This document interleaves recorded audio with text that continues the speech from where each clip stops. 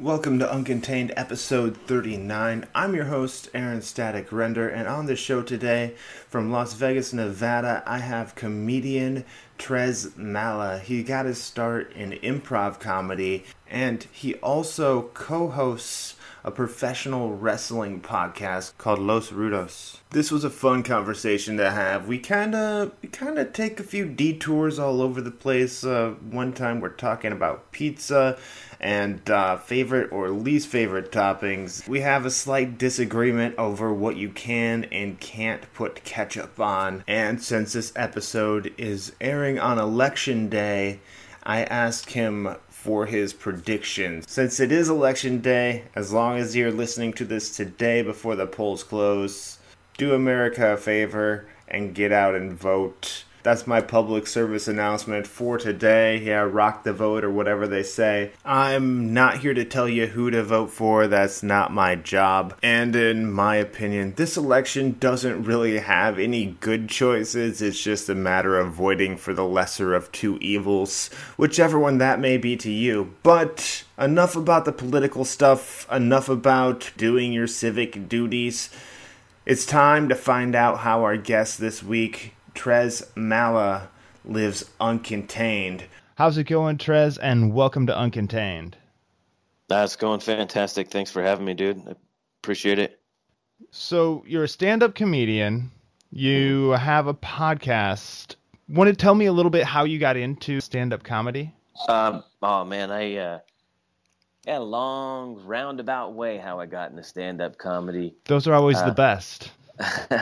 Well, my whole life I've always just, I don't know, kind of marched to the beat of my own drum. So, not having a filter or whatnot, I'd say some ridiculous stuff. Always put my foot in my mouth or, but I had the knack of if I was able to get a laugh, I could keep tagging it, and I didn't know about that. I just always knew if I could get somebody to laugh in class or, something, I could just, I had the ability to kind of pounce on it. And I just remember at a young age always hearing somebody older than me or whatnot saying, "We got a comedian over here," or "You must be a comedian," or, then later on in life, people would be like, "You should be a comedian." I always was very fond of comedians. Like growing up, I don't want to say idolized, but the guy that I really enjoyed was Richard Jenny. Okay. And yeah, way before Platypus Man and all that stuff too. I was just, for some reason, from what I got to see as a kid, he just stuck out to me, and I always, was interested. But I tried an open mic one night, like I had some people from work were going out to an open mic. I was a busboy here in Vegas right out of high school, and I wasn't even 21 at the time, and they had to be 21 to get in there.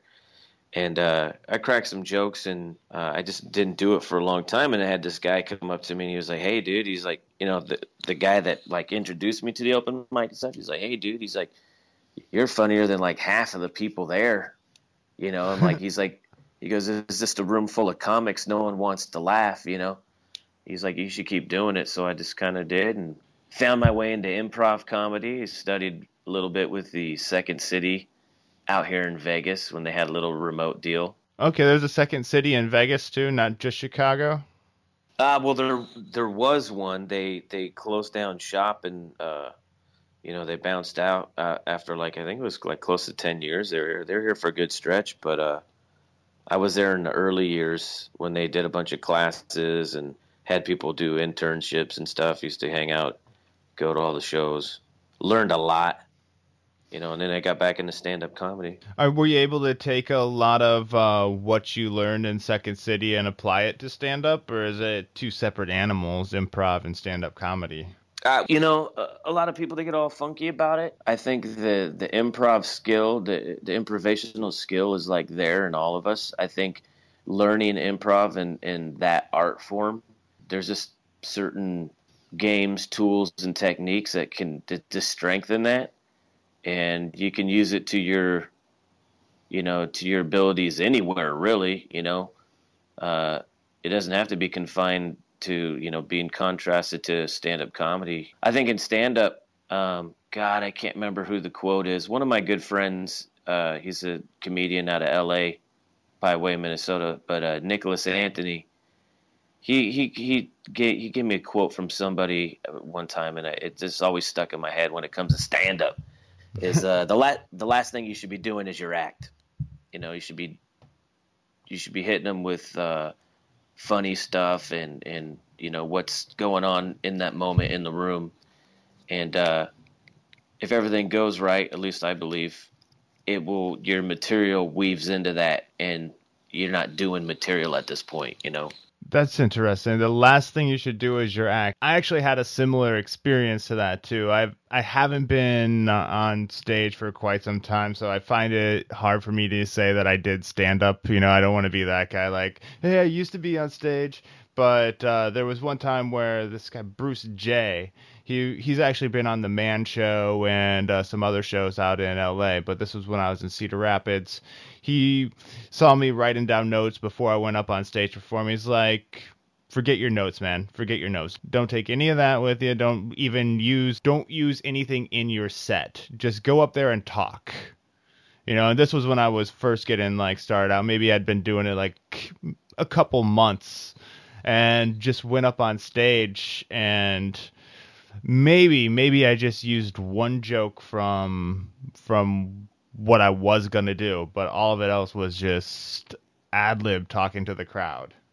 I think that is a valuable tool to where you're actually able to find your voice, as they say in comedy. I think that's a way to expedite that, because we'll write things down with the intention of being a certain way, very, a very confined point of view about a joke or punchline.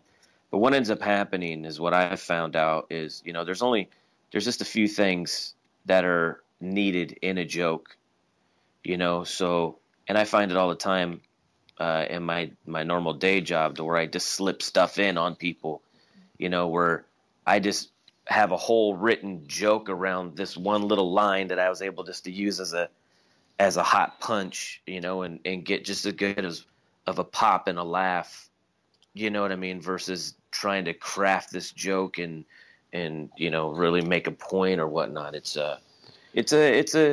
comedy's as they say, is a fickle bitch. So,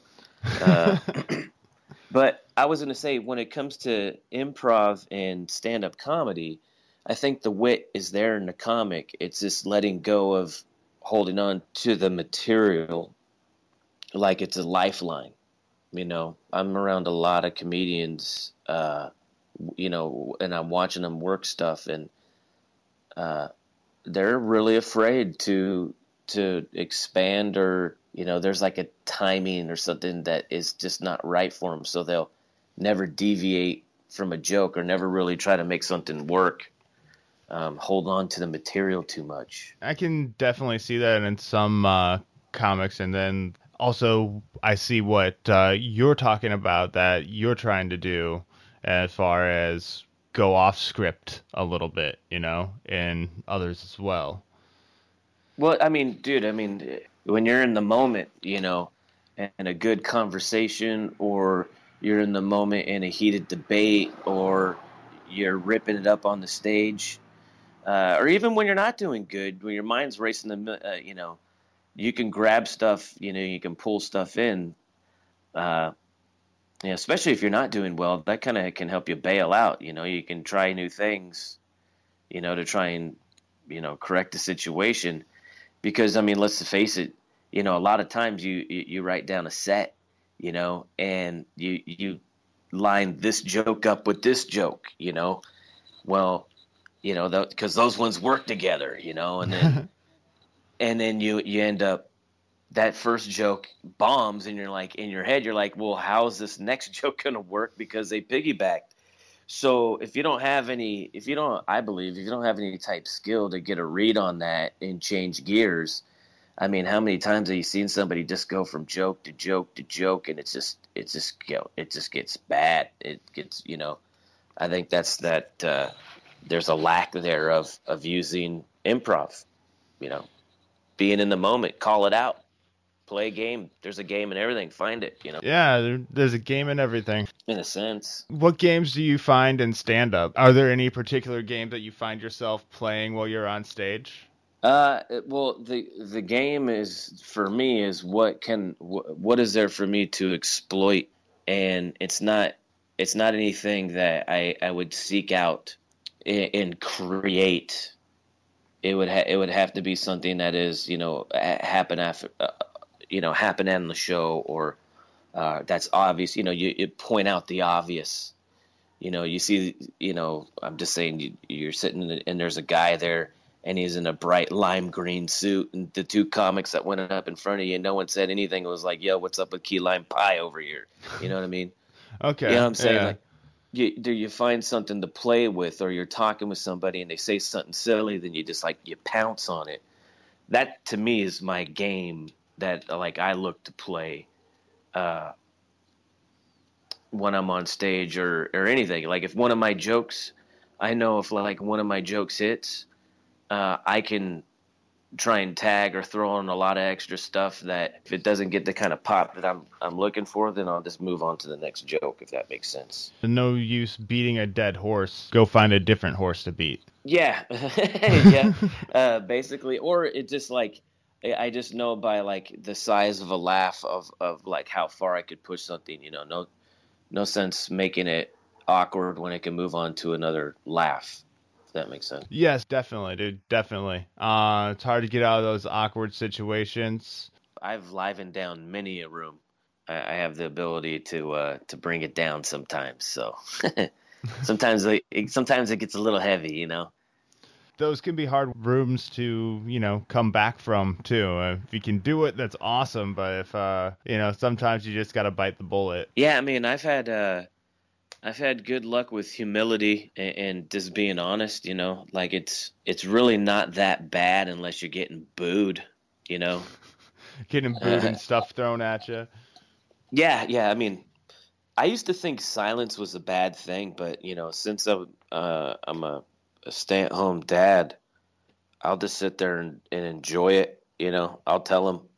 I'm like, guys, if you don't want to laugh, good. I'm a stay-at-home dad. I enjoy the silence. And you usually get to laugh, and then it's kind of an icebreaker, but on an awkward deal. But just changing subjects completely. I'm not even doing transition material right now. You have a podcast. Yes, I do. Los Rudos. Yeah, LosRudosPod.com. But yeah, Los Rudos is the name of the podcast, which is about professional wrestling. Okay, how did you get into doing a podcast about professional wrestling? One of the comedians I'm buddies with, and he's homed out of here in Vegas, Jason Harris. He's another wrestling fan, professional wrestling fan, quite the wrestling historian. So we were talking with him one day, and we were talking, and we're like, we should record this because I'm having a good conversation about wrestling, we're enjoying it. And that's just kind of how it started. And then we lined up with another comedian, Kyle Anderson, here in Vegas. And, so now there's three of us. So it's like a 3-man tag team wrestling. But, it's really fun. I enjoy professional wrestling. And there's a lot more to it. I think I like defending it too, to people. People are like, oh, it's fake, it's stupid. I like breaking people down on it, and showing how these guys are losing teeth and all sorts of shit. It is fake, but it takes a lot of physical talent and toughness to do. Oh yeah. Like dude, they're like small. It's like linemen on a football team. It's like they're in constant car wrecks. The way their bodies are slamming up against things, and you know what I mean. Like there's a toll taken on these guys for sure. And then the physical agility and ability of these guys that are over 250 pounds. Some of them, 225 pounds. Like I'm like $190, dude, and I trip and fall over my kid's toy and I'm out. You know, like, you know what I mean? Like, these guys are over there taking some hard lumps and doing flips and stuff. Craziness, dude. It's insane. You know what? You know what really turned me on? There's a local wrestling promotion here in town, professional wrestling, FSW, Future Stars of Wrestling. Okay. And they got a lot of professional guys that come through. And I did some filming. I was like kind of learning. I was like kind of learning a little bit of filming, you know. And I did their live matches. And I'm watching these dudes who aren't like, you know, built or anything like that. I'm watching them take some hard hits, doing some flips, and you know, all the stuff like that. Really hard landings, going through tables, all that. And then I watched them get in their cars and drive away. It wasn't like they're getting on a bus or flying to a plane. They were like going to work tomorrow. You know what I mean? Like, the guy just had, like, you know, boards broken over the back of his head, his eyes split open. You know what I mean? It's like a local boxer, you know, just going to get lumped up and then clocking in for another 8 to 10 hour shift the next morning. Amazed me.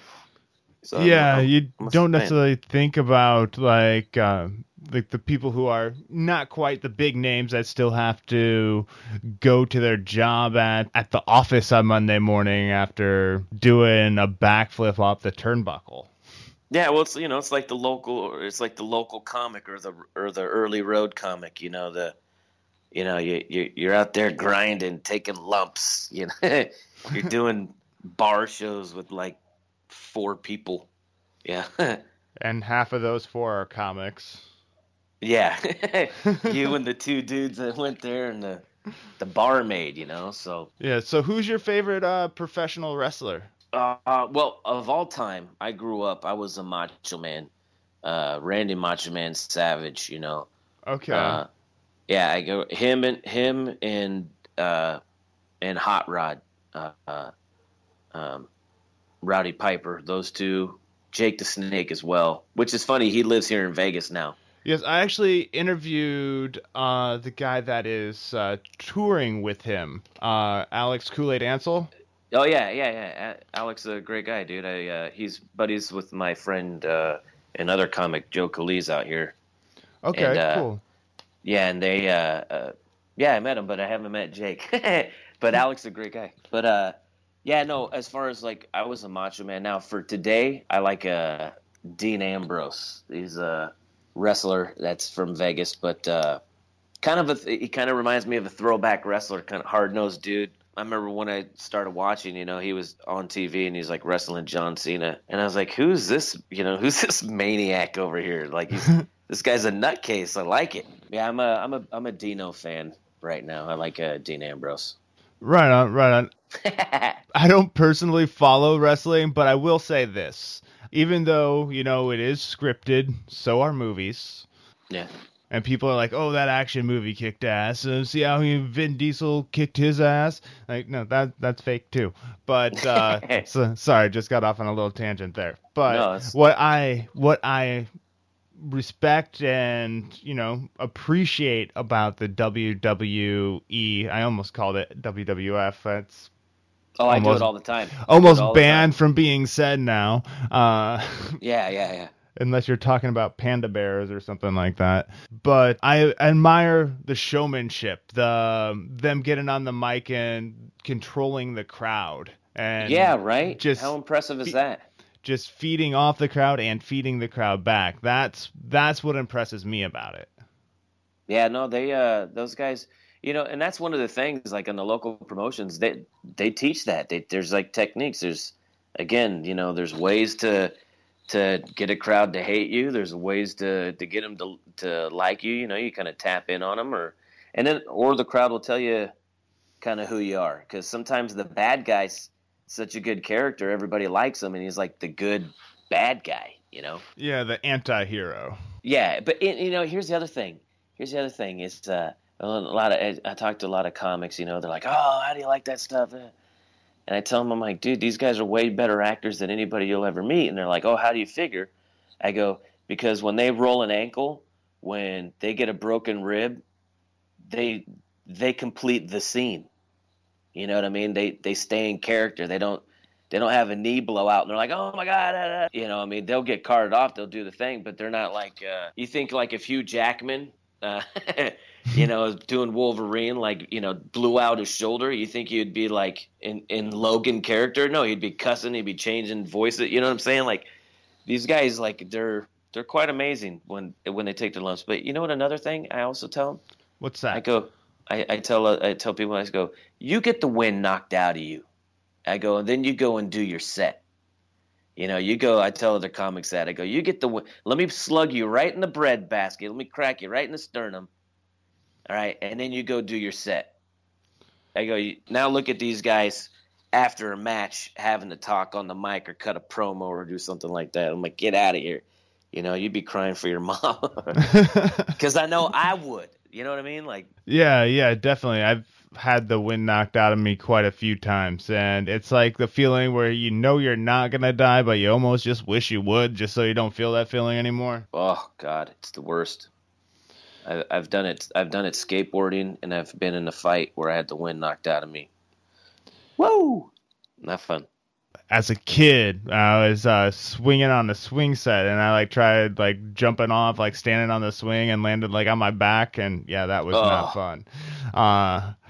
Oh yeah. God, it's like your soul leaves your body for a second, dude. I know that feeling. So, are you a big sports fan or just mainly wrestling? Oh no. I grew up a baseball player. I've always, you know, followed baseball. I was never too much of a football guy, even though I'm a Rams fan. I grew up a Rams fan, but I didn't really follow because I'm a little guy, you know. So like basketball was out, you know. It never really captured my attention. So it was like baseball, but the sport that like I'm a diehard of, and I'll log like 10,000 hours on is boxing. Okay, all right. Yeah, I'm a diehard boxing fan. So who do you pull for now? Are you were you in the Pacquiao or Mayweather corner? Or I like Pacquiao. I used to like Mayweather, you know, being a local guy in Vegas. And then when he really changed his persona and went with the whole flash, it's kind of not me. So, and then when he was like, you know, talking a lot, you know, just about like greatness, and me being like a boxing fan, I was like, well, dude, there's a lot of guys that you could have fought where I would say, yeah, you beat them at their prime. You know, yeah, you are, you know, the greatest. You know, to me, being a boxing historian and stuff, I look at as like an undefeated record as kind of like a raised eyebrow. I'm like, I want to look at it a little bit closer, you know, because I look at it like an undefeated record is like, well, you didn't fight probably the toughest out there, you know what I mean? Or it didn't take any risks. I don't want to say didn't take any risks, but they minimized the risk, you know, significantly. But I will say this, though. Any type of criticism towards anybody that I have, it's with the utmost respect to them and their profession, because these guys rise up, do the training, they make the weight, and then they beat who they're supposed to beat. You know, but when I look at like Floyd Mayweather, he's always been the favorite. There's not many fights, if any, I can think of right offhand, but of all of the stuff, I don't think he's ever been an underdog. And the fights where it was close to him being an underdog, you know, it didn't end up that way in the ring when you know what I mean? Like he showed up like there's another fighter over in the UK. He retired undefeated, and he's a great fighter. But if you look at his record, it's all in his backyard. It's all in his hometown. And you look at the matchmaking, you're just like, well, why wasn't he fighting this guy? Why wasn't he fighting that guy? That, you know, so crafty matchmaking, but at the same time, you know, like Joe Calzaghe and Floyd Mayweather, I just believe their matchmaking is crafted, very well crafted. Okay. Yeah. And you mentioned baseball, and I have to bring this up since it just happened yesterday. Yes. We're recording this the day after the Cubs won the World Series, and so the world has not ended yet. Yeah. I was expecting like a bright flash of light and it all be over. Yeah. Yeah. No. Dude, what were you feeling? It was a little. I'm not even a diehard Cubs fan, but I was emotional. I thought it was a great thing.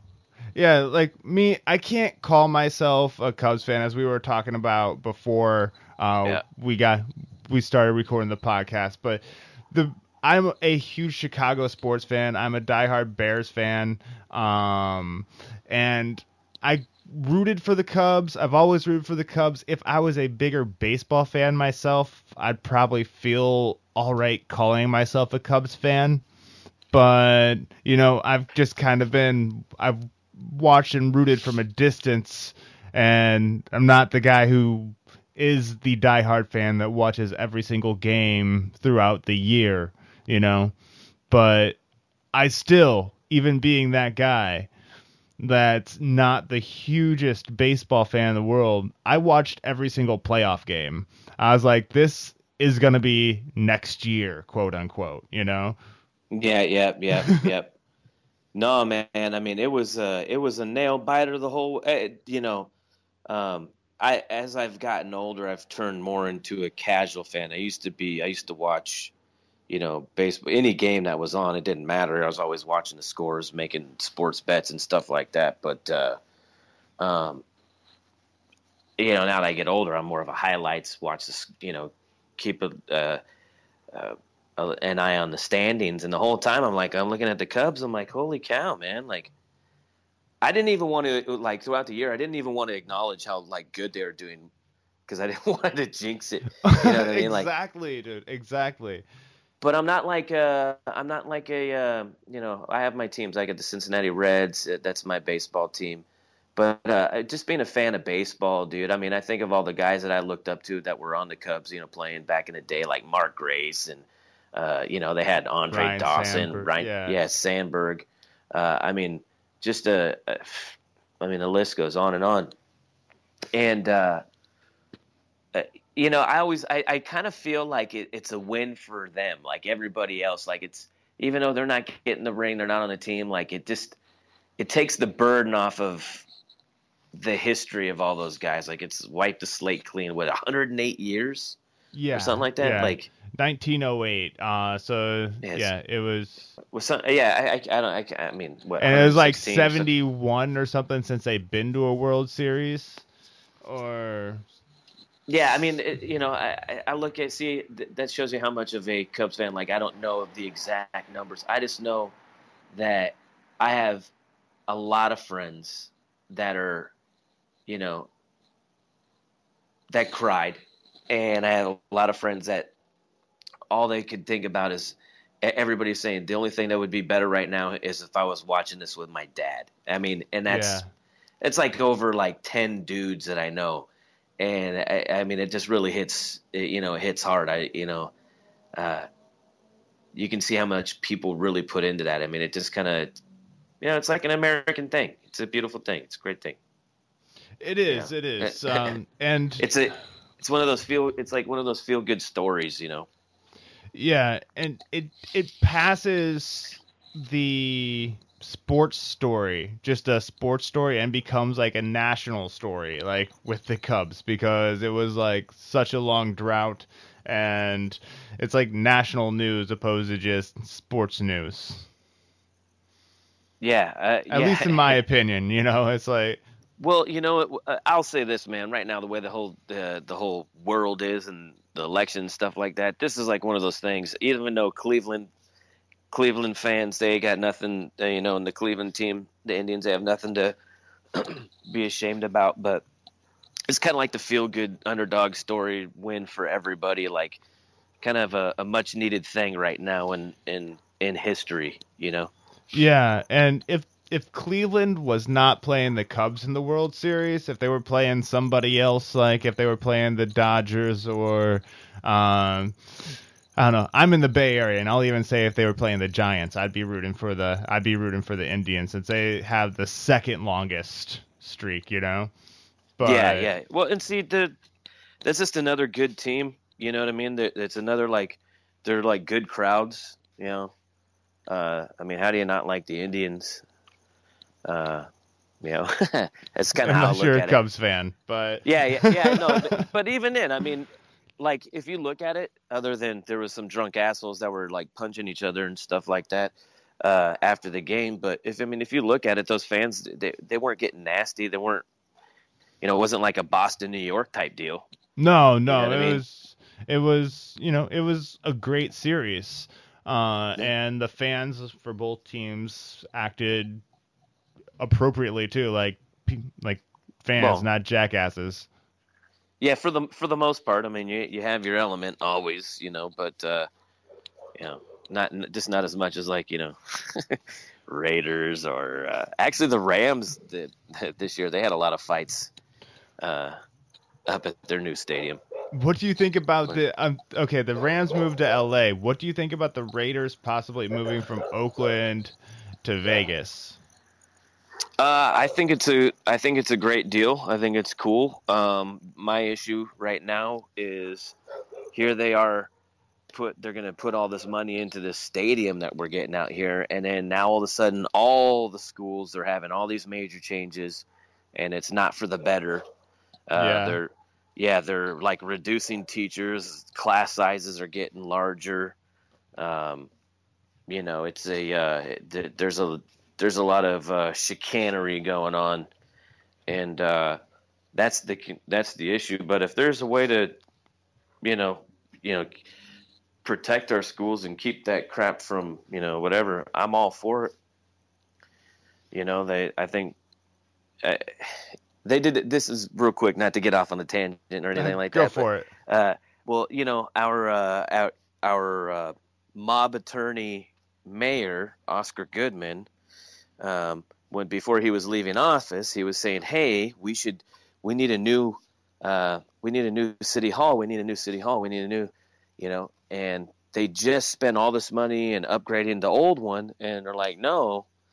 And he goes, "Oh no, it's a sweetheart deal. It's $150 million. It's not even. We don't even have to pay it. Other people are going to pay it and all stuff." And I'm like, "What are you talking about?" You know? And he's like, "No, it's good. It's good. It's good." So as soon as he gets out of office, they get it approved for $150 million new city hall, and then that following year, $110 million was cut from the education budget. Just so happens, coincidentally. You know, and then so with this happening, with they're approving what is it, $2.1 billion, $2.1 billion stadium, and then all of a sudden, all of our schools are starting they're reducing the size of the staff and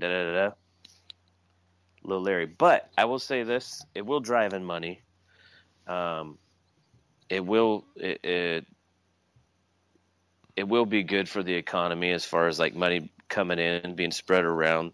And then, you know, I got stuff to take my little bambinos to and go do stuff, you know. Right on. I do hope they stay here in Oakland. But, you know, I think there is a good chance they could be heading to Vegas. I think so, man. I really do. I mean, they're approving this. They've already trademarked the Las Vegas Raiders. I mean, which is kind of like a, you know, regular procedure type deal. But yeah, I think so, because when you look at the people who are supporting it out here, you know, Steve Wynn, Sheldon Adelson. I mean, there's just like it's nothing but the heavy hitters out here. Usually those guys get what they want, you know. So I think it is going to happen. Yeah. Most likely, man. Most likely. All right, let's switch back to the entertainment. Your podcast, your stand-up. Do you have any advice that you would give people looking to get started, either doing stand-up or podcasting, or take the next step to the next level? Um, any advice I have with stand up, I say right, right, right. If it's not, you're sitting there trying to hammer out jokes, you're observing, you're writing, uh, something catchy that pops in your head, write it down. Um, and then, advice, just, you gotta be out there, you know, you gotta, I'm a victim of not being everywhere at once, or as many places as I can, I'll hit one or two spots and be like, that's good for the night, and that's when I get out. But, um, the only problem in Vegas is almost all the shows are all at the same time. So you got to pick and choose which one's more important to you at that, what night. Yeah. But yeah, they don't have staggered times out here. Not too much. But no advice. One of the things that's helped me a lot, and I absolutely hate doing it, What's that? is recording and then watching or listening, record your set, audio or video, both. But Why do you hate doing it? oh God, it's so painful. I just, because I'm not where I want to be, even on like video that I've had, or audio or that I've had in a good set. I am always just like, oh, I could have done this, I should have done that. Why didn't I think of that? I just, it makes me cringe to watch. Fair enough. It's hard to watch yourself on tape sometimes, but yeah. it is a useful tool. Oh, when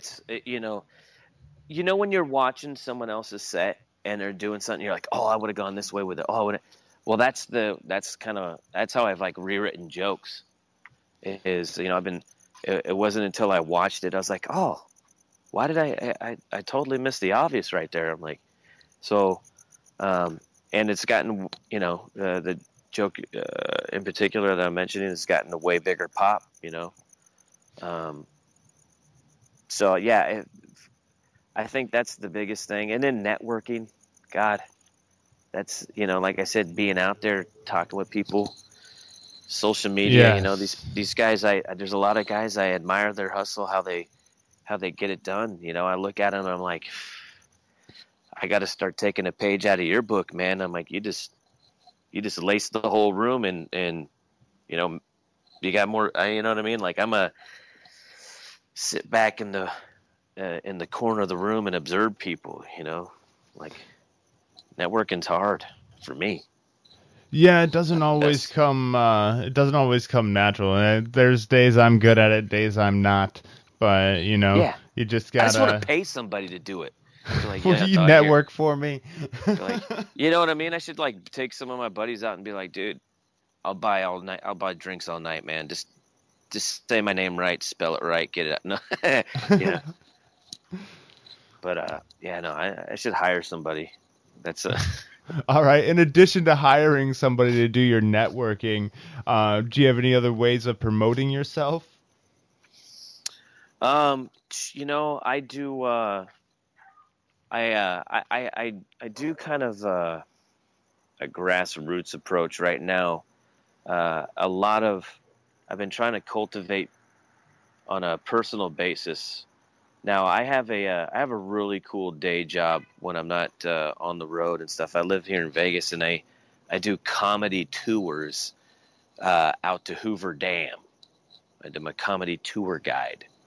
Really? And yeah, and so I get to tell jokes and history and have conversation with people all day. And when I do that, that's how I've been networking and, giving my social media and trying to, it's people from all over the world too. I have friends that I keep in contact, weekly, via Facebook and Twitter, but, from the UK, Australia, a couple dudes in Canada, I have an international, crowd going, but a lot of people here in the States. But that's how I've been like really, because they kind of get to know, I kind of get to know them. They kind of get to know me. Yeah. You know what I mean? I'm on a tour with them for like 6 hours. So, some people, you just hit it off. I'm like, yeah, man, social media. I tell my tours, go to my Facebook and go to my Twitter or Instagram. Listen to my podcast. Yeah, well, I don't. Oh, do you mention that? I don't. No, only the people that are like, because I'll meet people, they'll be wearing wrestling shirts and stuff, and I'll tell them, but I don't I don't tell the whole, people are. Yeah, you might want to not tell like Gladys and exactly, yeah, and Gertrude, her pinochle friends. Yeah, Stan and the guys, Yeah. But on that level, that's mostly where I've been doing my network, because I meet people that are, they're in cities that I'm going to be in eventually, or cities I go, like Minneapolis. I'm already cultivating a handful of people I've met from out there, because I make sure places that I go, if I meet anybody from there, I make sure that I get them on the social media, because if I go, I want them to go to a show. Yeah, gotta let them know. Yeah, my social media game's pretty weak though. Yeah, other than cracking some topical jokes, or some pictures of my food or where I'm at, if I'm looking at some ass crack or something. You gotta take pictures of food, man. Otherwise people won't know that you're eating. Yeah. Well, I'm a foodie. I'm a foodie. And Vegas isn't a bad spot to be a foodie. No, I enjoy eating. Basically, though, I mean, ultimately, I'm not gonna lie. I mean, food is just a vehicle to get ketchup into my body. So that's the way I view it, fine dining or not. Do they have ketchup? Are you the dude that puts ketchup on steak? Oh, dude, I steak, eggs, baked potatoes, it don't matter. Me, like, if you cook the steak right, you don't need any sauces, period. If the steak is cooked right... No, that is true. Ketchup is to cover mistakes. No, well, yeah, I guess. you could say that, but I just look at it as like, why not? No, I'm just saying, like, it doesn't have to be the whole steak, but a couple of them be like, why not? This is good. Why not make it better? And as my dad always said, like, if I commented on what he was eating, he's like, hey, you don't have to eat it, So I'm not judging. Eat it however you want to eat it. Oh yeah, no, I get a good gaff of people though. Just mentioning ketchup. There's some people like, they try to get these Facebook wars started about, are you ketchup on your hot dog, or type person, and then people go off. It should never be. That's how I feel about pineapple on pizza though. And there's no place to be there at all, ever. Yeah, I don't go out of my way to have it, but if I see it, I'll have a slice every once in a while. Oh man, did you ever see what was that movie when it showed Jesus at the temple, reenacting a thing where he's flipping over the tables of the bankers and the money changers. That's me when I see pineapple pizza. It's getting thrown, the table's getting flipped over. That's not. That but it's Hawaiian. Me into rage. That is an authentic pizza from Hawaii right there. It's the Hawaiian pizza, right? That's like their state pizza. I have no idea, dude. I just know that is just not right. Right. My favorite pizza, I have to go Chicago style. Like, oh yeah. Deep dish, flaky crust. Eat 2 pieces and you're stuffed, but you're gonna eat 3 anyway. Oh yeah, but then you polish off like 2 to 3 pitchers of beer waiting for it to be cooked, because they take like 45 minutes, so you got to be invested. Exactly, exactly. You got to pregame for the pizza. No, totally. No, I got to be honest though. For pizza, growing up, I grew up in Southern California in Long Beach, and there was this place there called Pizza Mania. Yeah. And still to me, hands down, best pizza in the world. I mean, the dough they use, the sauce they have, the cheese. I mean, everything. And then I just straight pepperoni. I don't need any bells and whistles. It's truly like a fantastic slice of pie there. Right on. Well, we're talking about pizzas, just throwing pizzas out there. There's a pizza in the Midwest that isn't really out here on the West Coast. It's taco pizza. Like, you don't see it near as much out here. It's like the sauce is actually like refried beans. Then there's like lettuce and chips and like tomato and everything that'd be on a taco on top of the pizza. I've seen and it's delicious. I've seen those over out here. They have them at the carnivals, and they call them Indian tacos. That's Indian tacos, yeah, because it's like that flat, dough, like pita, like naan, kind of. No, it's like an Indian flatbread. It's kind of a traditional that I guess they call it Indian, but Native Americans, okay. Yeah, not East Indian, but gotcha. But they call it out here, at least where I've seen it, Indian tacos. Interesting. It's good. Now that I'm hungry, damn it. Sorry. My bad, dude. No, that's all good. I don't have to order a pizza or something. When people listen to either your podcast or your stand-up, what do you want them to take away and remember from your show? Well, seeing that the podcast is geared for a certain audience, what I want them to think of, of me, or like what I get across, is just enjoy it like how I enjoy it. I want it to come across as I'm a genuine guy, you know what I mean, and sincere what I'm talking about. So I want people on board with, I guess the point of view, and the point of view is a good time and appreciation to the craft. As far as the podcast, the wrestling podcast, my other podcast, which is on ice, but I'm actually gonna bring it back because I got better gear for it. I can go mobile now. All right, what's this podcast? I had the Courtesy Flush Show.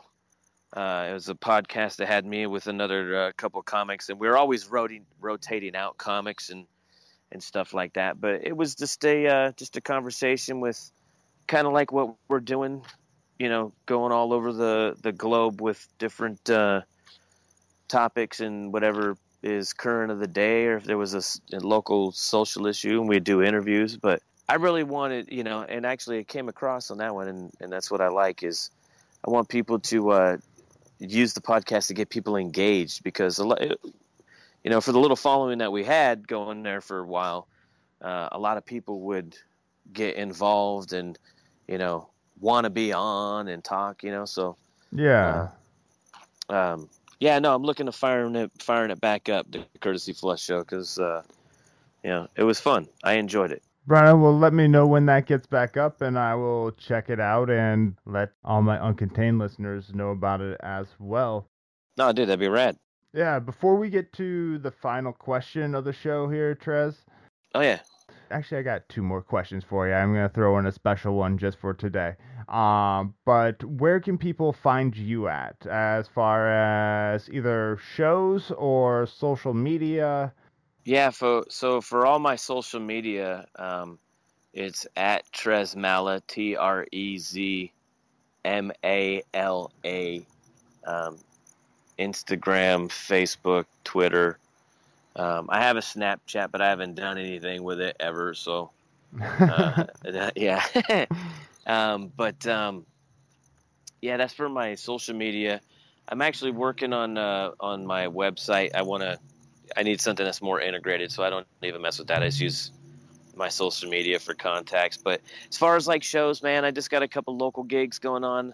I'm gonna at the end of in the middle of this month, I'm doing the Ray Amez project. It's a small little show. I enjoy the enthusiasm of a lot of local guys out here. He's one of the dudes that is a real positive energy guy.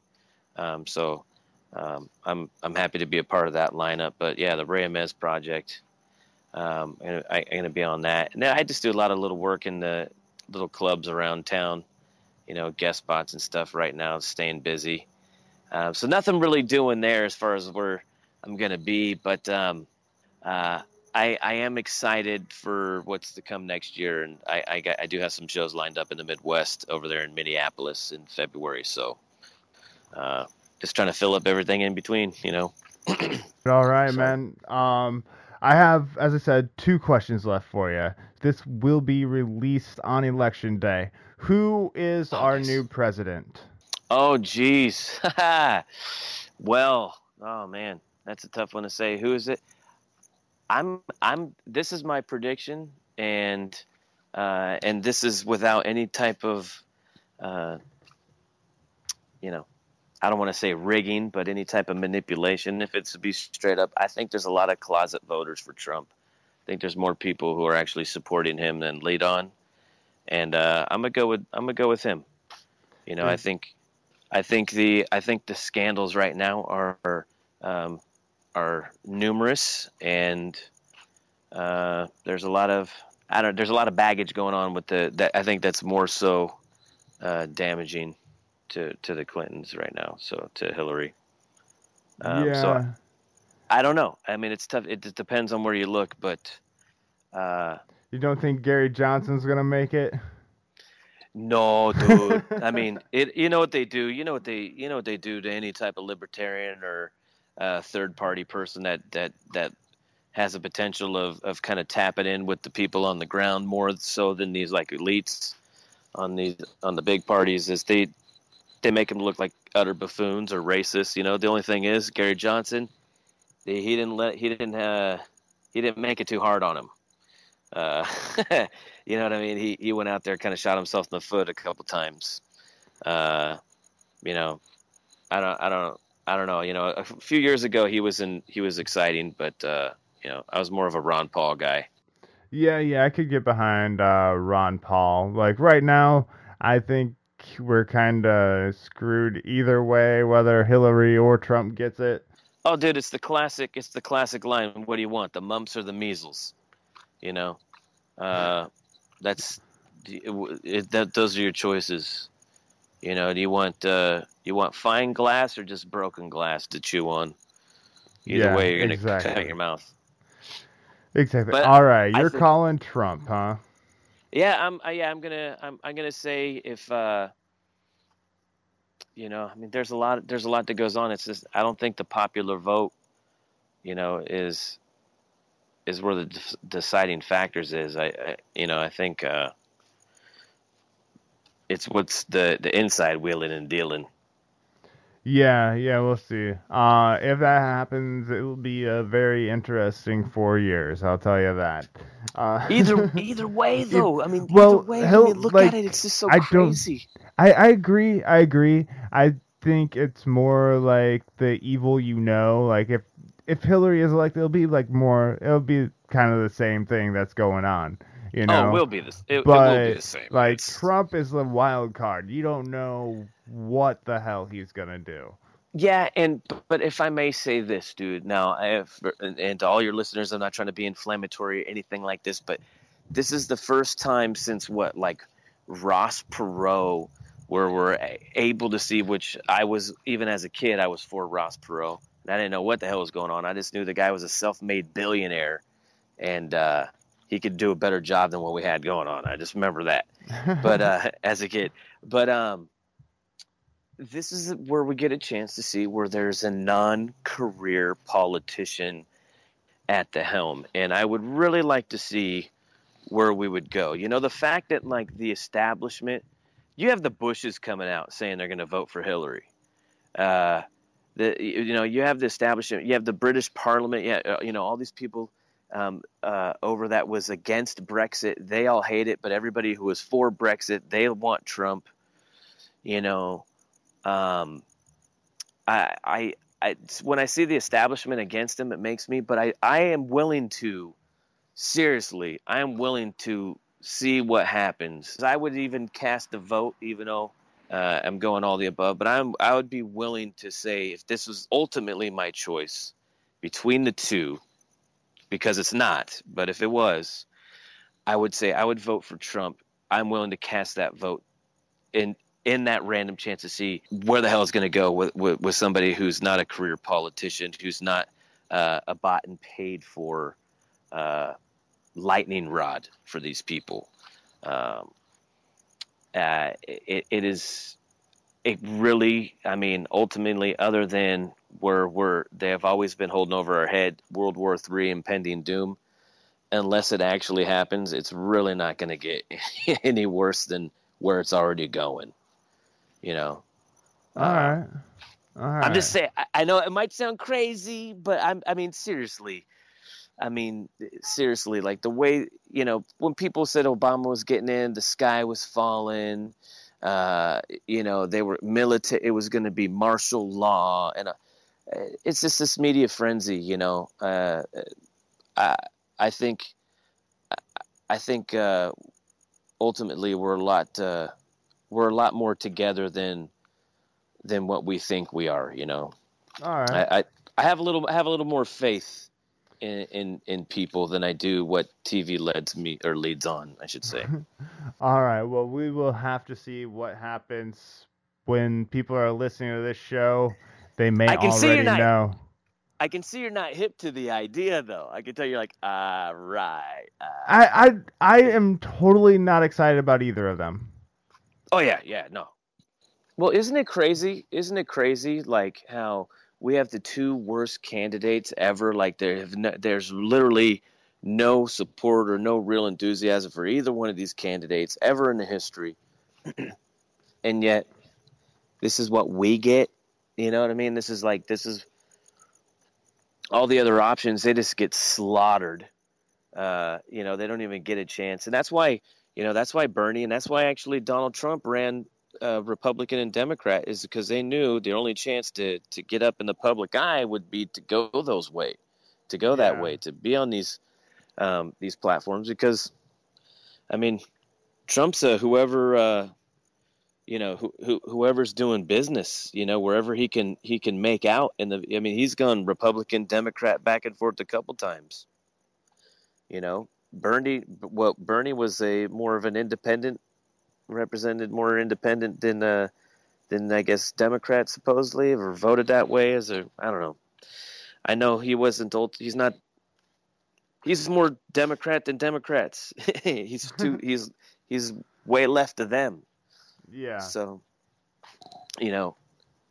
this two party, or I should say, this two-headed one party beast is the problem. You know what I mean? Definitely. We need to, get something else, another option at least out there. Yeah, other countries do it. Other countries, they have like 4 or 5 parties, or more. And that really doesn't divide up the vote. That kind of, people will then kind of we'll look at, there's too many parties to associate with. Who's the best for the job? Right now you're just, like I said, you want Coke or you want Pepsi. Yeah. Yes. They're both going to rot your teeth. Yeah, no, I want Jolt. No.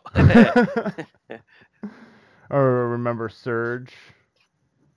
Surge, yeah. Do you ever remember Real Cola?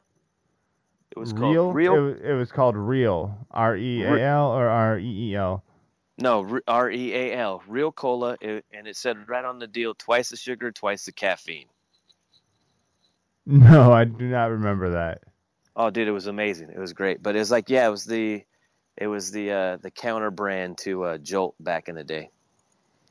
Interesting. Sorry, I just went down the old memory lane there. I'm old, dude. Next thing you know, we're going to be talking about Crystal Clear Pepsi. Oh, God.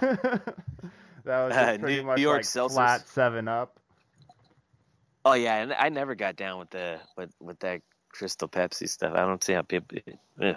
I tried it, but yeah, it wasn't good.